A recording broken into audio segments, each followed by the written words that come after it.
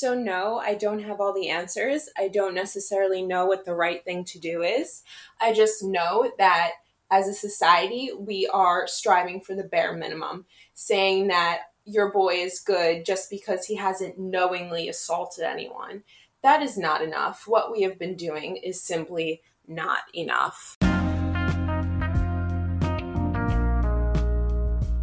Everyone, welcome to Sex and Spirituality. I am your host, Lauren Coletti. Happy Friday. I'll probably release this on a Saturday, but I'm going to be pretty busy tomorrow, and I wanted to talk about something very important, close to my heart, and crucial, and I want to come on here as consciously and unbiased as possible and work to not step on anyone's toes. I am not the most politically correct person, if I'm being completely honest. I don't keep up to date with news and things like that and trends. I am working hard as to not offend anyone and speak with the most dignity and utmost integrity that I can possible, being careful. But if I say anything that is not politically correct, just don't come at me.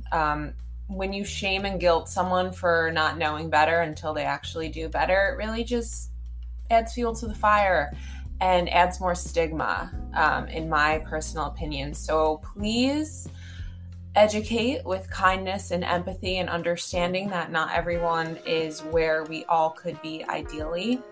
And as someone so my school actually, Adler University, is a school of social justice, and I study women, gender, and sexuality studies. And many of you might not know this, you might, based on the way that I speak and my linguistics, but I am a feminist, and I don't consider myself a radical feminist. Feminism is not about going against men. I do not hate men, but I will be honest when I say that as someone that is a sexual assault and domestic violence survivor, I have a lot of resentment around men, and I am a bisexual person. I've always noticed that, I don't know how to say this, I love being with women because I feel it's more connected and intimate. I trust women. I feel like women are selfless and very considerate, and I've noticed that, my boyfriend aside, a lot of times when I'm with men, particularly sexually, it's all about them. And I feel exploited, I feel objectified, I feel sexualized, and I've been forced kind of to do some studying and research and read these books, which I will link in the show notes, that have really triggered me and upset me and disappointed me, because I've come to see that even in my own sexual experiences, which I'm starting to get curious and question, 95% of my sex is not about me. A lot of times in PV sex, penis vagina sex, when it's with heterosexual people, a woman acts the way she thinks she's supposed to act. She often does not enjoy herself. It's all about getting her partner off. It's all about doing what she thinks her partner expects of her, and it's rarely about her. It's rarely mutual. It's rarely equal. And for me, that's really upsetting. So I just feel fueled to talk about this. I know it's Mental Health Awareness Month, and I was going to preface this by saying this doesn't have to do with mental health, but it really does, because rape culture and toxic masculinity and things like sexual misconduct and harassment and exploitation and abuse really impact our mental health on a global scale. I think that this is, besides COVID, an extreme pandemic that has affected us culturally, societally, that we don't even realize that it's a problem. And in my opinion, this is all just my opinion, so take it with a grain of salt.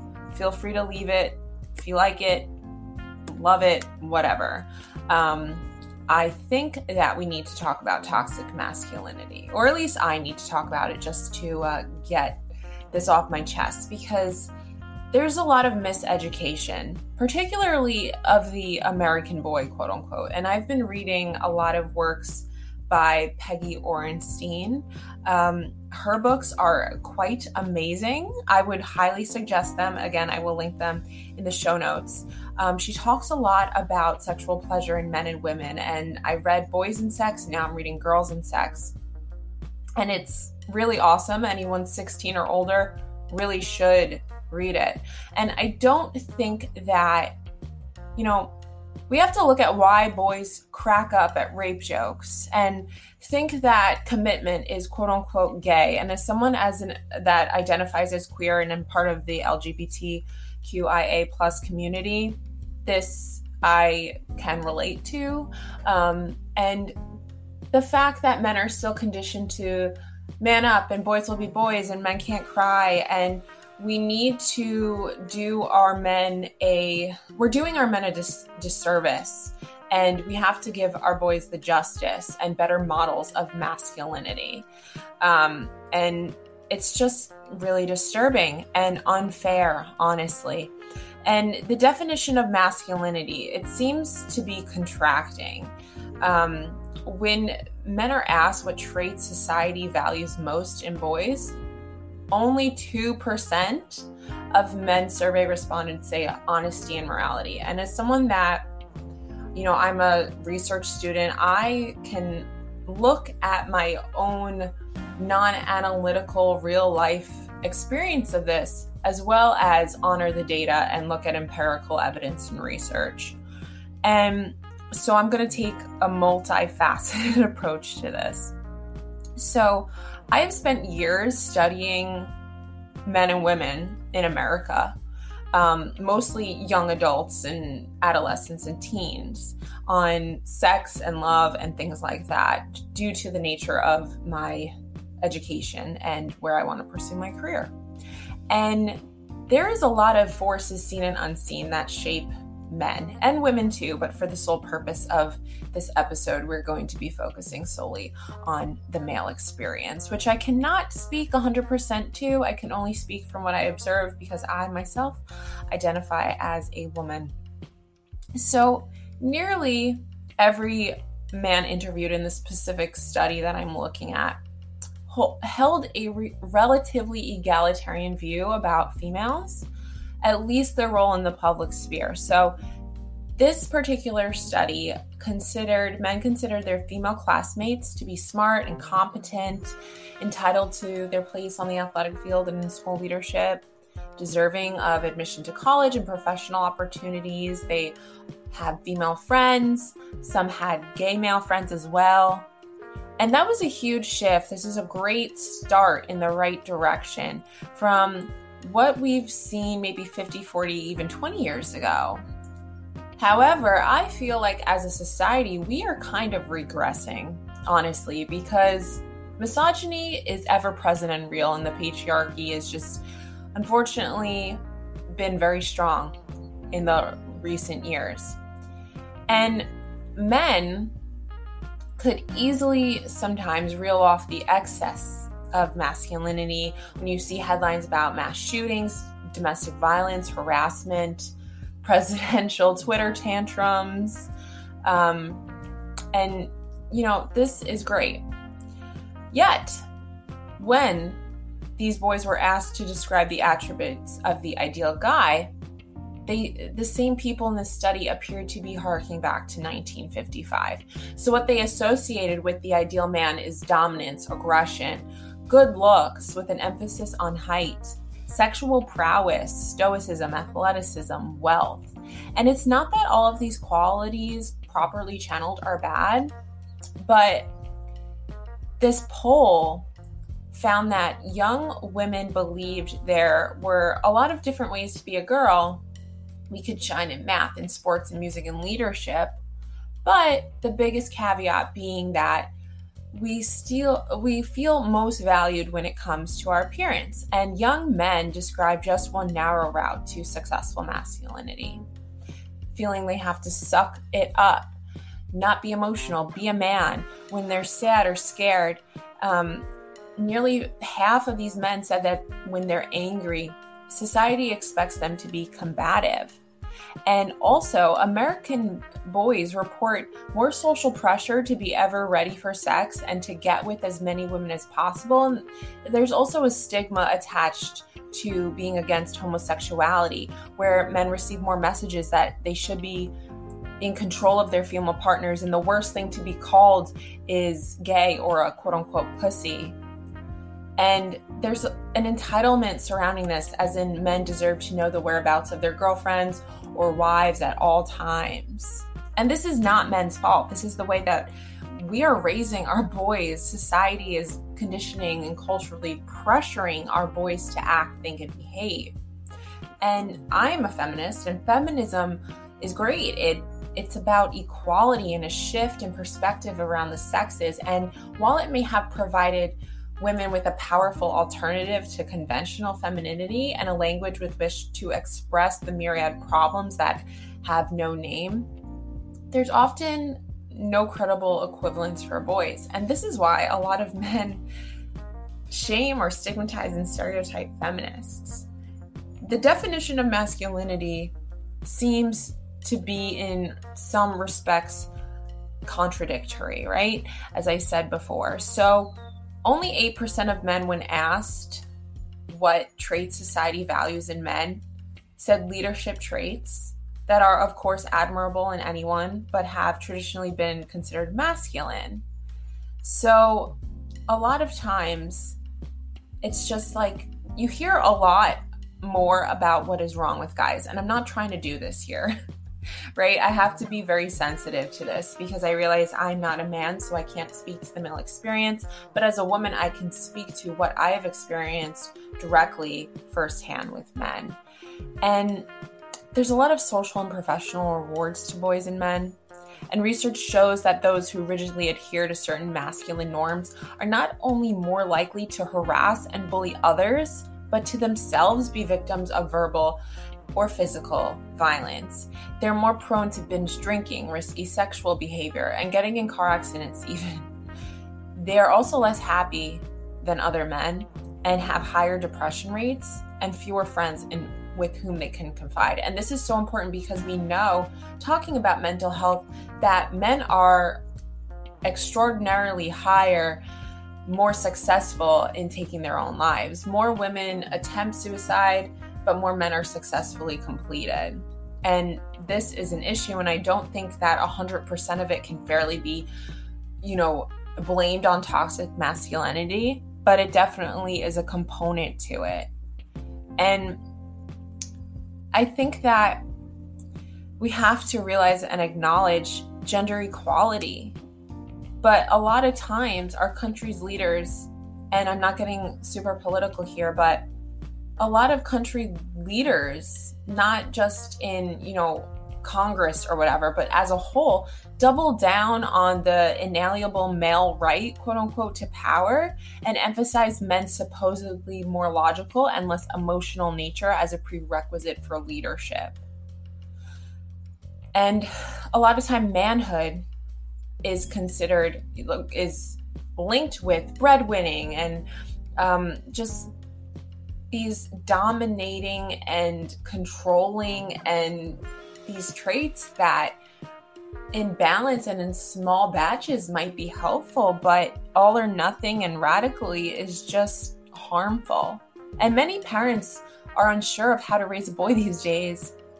What sort of quote unquote masculinity, if any at all even, they should encourage in their sons. But a lot of men, boys, even guys, I don't know what to call them, honestly, males, there's this culture growing up which fusses hyper-rationally with domination, sexual conquest, and the glorification of male violence that they are brainwashed to think fills the void. And this comes like there's no difference between the sexes' need for connection in infancy, nor between their capacity for empathy. And there's actually some evidence that male infants are more expressive than females, which was interesting. Yet, from the get-go, boys are relegated to an impoverished emotional landscape. And in a classic study, adults shown a video of an infant startled by a jack in the box were more likely to presume the baby was angry if they were first told the child was male. And mothers of young children have repeatedly been found to talk more to their girls and to employ a broader, richer emotional vocabulary with them. With their sons, again, they tend to linger on anger. And as for fathers, they speak with less emotional nuance than mothers, regardless of their children's sex. So that's just interesting. And there's little understanding of boys' emotions and a desire for a close relationship in childhood. And unfortunately, by the age of 5 or 6, a lot of boys have learned to knock that stuff off, at least in public, to disconnect from feelings of weakness, reject friendships with girls, and become more hierarchical in their behavior. By adolescence, boys become shame-phobic, convinced that peers will lose respect for them if they discuss their personal problems. And boys routinely confide that they feel denied by peers, girlfriends, media, coaches, especially their fathers, the full spectrum of human expression. It's like you're encouraged to build a wall. And they feel like, sometimes I really want to cry. I need to cry, but I can't. I'm not allowed to cry. And that's why a lot of men become so, I don't want to say cold and stonewalled, because as someone that feels that way myself due to my history of trauma, I can relate, but we see more men that are emotionally unavailable, for example. And I think this is probably related to as why. Because whether we like to admit it or not, we are absorbent sponges of our surroundings. And when we see something being normalized, then subconsciously or consciously or not, whether we want to admit it, unconsciously, there is a part of that in our head that we think that that is acceptable. So I just wanted to get that off my chest. But just pay close attention to these things. And as someone who, by virtue of my sex, has always had permission to cry, I don't understand this, especially someone that's very sensitive and emotional. But I realize that men need to cry too. Women need to cry. People of all genders and sexual orientations, we all need to be allowed space to feel safe and human. And let's just talk about bro culture really quick. Ugh, I can't.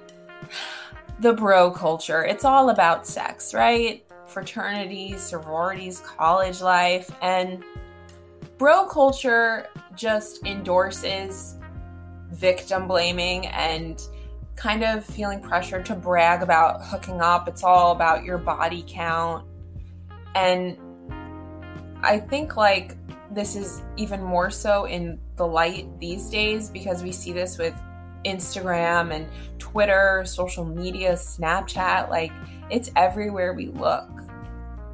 And it's like this dark underbelly of male-dominated enclaves, like whether it's athletes or fraternity houses or all-boys school. I'm not saying if you're in a fraternity, you're toxic masculinity, but we see this in the data and in the research, like this promoting of group bonding as boys preach honor and pride, like having a high body count, fuck bitches, get money, just throw them away.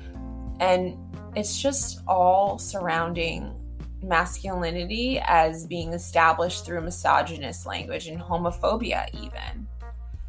It's hard to find groups of boys that don't thrive off of being motivated to express anger and aggression. And this is particularly true in the quote-unquote locker room, where men would rather be looking at porn. And I just want to take a deep breath here because it's disheartening. And we have to talk about why men are so adverse to being seen as a quote-unquote bitch or a pussy. And I don't necessarily know what the right thing to do about it is. Like, I'm not here to tell you, this is the answer, this is the solution. Like, if we do this, this is never going to happen again. I think that we just need to stop slut shaming and being homophobic and misogynistic and patriarchal as a society as a whole. And there's no right or wrong way to be a human. There's no right or wrong way to do heterosexuality or homosexuality or whatever. Gender fluidity is being more honored and recognized, which is really great, because we have to stop intensifying the power of words like slut for girls and quote unquote fag for boys, because it's primarily young men that use this language. Just allow your boys to be fully human. Honor boys for expressing their emotions of joy and connection. Stop insulting other people by calling them gay, for the love of God. Stop honoring hypermasculinity. Let people feel safe.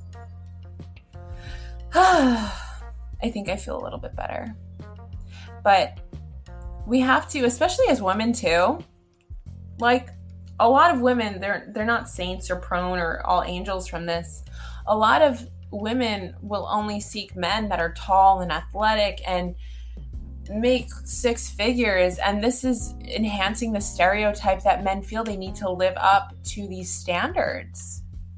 This is how we end up with people like Donald Trump for president. I'm sorry, I had to say it. And sexual conquest, which is an indicative of rape culture, or perhaps more specifically bragging about your experiences to other boys, is arguably the most crucial aspect of toxic masculinity. And I know as a woman, I felt so out of control of my own sexuality. It's like the only goal for men, I always think they have a hidden motive or intention to take off my bra and to make me give them head. And a lot of men can relate how many girls they've been with to their self-esteem, whereas it's kind of the opposite for women. You're made to believe the more people you sleep with, the less value you have, the more used and damaged you are. But our sexual interactions have absolutely nothing to do with our value as a person, with our worth, with our attractiveness. And being sexual has no correlation to your sexuality. Okay? You could have sex with 1,000 people and still not have a clue as to what you're doing sexually, as to how in tune you are with your sexuality. And we have to stop thinking that what we see in porn and in the media is I heard this saying, obviously it's not real life, but porn is about as realistic as pro wrestling. It was something about that. And it turns sex into a task. And it's one where we're monitoring our performance rather than enjoying it and living in the moment and connecting with another human. So all in all, this is pretty scattered. Probably going to wrap this up here and make a series number 2 for another day. But misogyny isn't funny. Rape culture isn't funny. Seeing girls as not deserving of respect and having no say in sexual encounters and rape culture, it's really not funny at all. And I think as a whole, we need to do better. We all have to do better. I need to do better. You need to do better. Our parents need to do better. And our schools, our institutions need to do better. Don't cop out. I think that using your voice to engage young men into authentic, long overdue conversations about gender and intimacy is so needed. So talk to your boys about it. Talk about consent. Talk to your friends about personal responsibility and respectful behavior. We have to purposely and repeatedly broaden the masculine repertoire for dealing with disappointment, anger, and desire. And we have to say not just what we don't want from boys, but what we do want from them. Instructing them to respect women and to not get anyone pregnant and to not rape people is not enough. It's kind of like telling someone who's learning to drive not to run over someone and then handing them the car keys. We cannot stay quiet. We cannot leave our boys in a state of confusion, or worse, push them into a defensive crouch, primed to display their manhood in only one way, that is definitely by having a big dick or by being a dick. It's not cool to be a dick. The best you can do is not simply just to follow the law and to be a decent guy. The best that we can do is to lead by example. And I hope that this will make all of the difference.